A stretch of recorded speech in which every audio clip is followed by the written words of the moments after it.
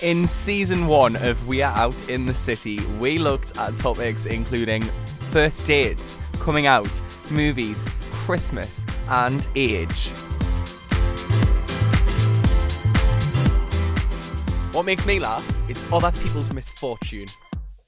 Because people still put me down as 16. I thought you were older. Cheeky.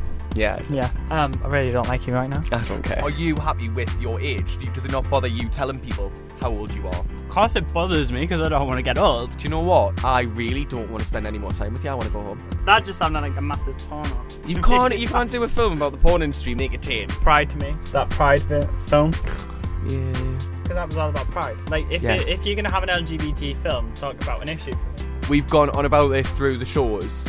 Not every gay person relates to Pride. Not that bothered about hiding my age anymore. And I kind of noticed that when I seen on Snapchat the fact that like the day of your birthday you actually put your age on. I did. I put 25 and fabulous, and I am. But in season 2, we're going even deeper for a new range of topics that affect the LGBT community in Wearside. So basically, you wouldn't rule it in or out. If a total fitty came along and it was an option, probably I'd go for it. But the issue with me is men really get on my nerves. I highly recommend not living with a partner.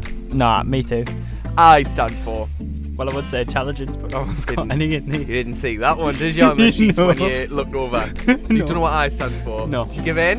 Yes. Intersex. A. What does that stand for? Asexual. Well done. P. Pansexual. Well done. And K. Don't know what it means. No guesses? No. I thought you'd get this. Kink.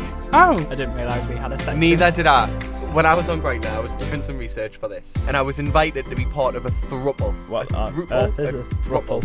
I don't know how to say it, but basically, it's two guys in a relationship. Oh, who are is in a this relationship. like Frankie Grande? Yeah. Where And- he's just ended up Yeah, in. but they wanted like a third person, and I was like, different. It was an interesting one when I had my sexuality and faith discussed publicly. I originally agreed to come out in an article in order to spread some news that actually you can be LGBTQI and a Muslim.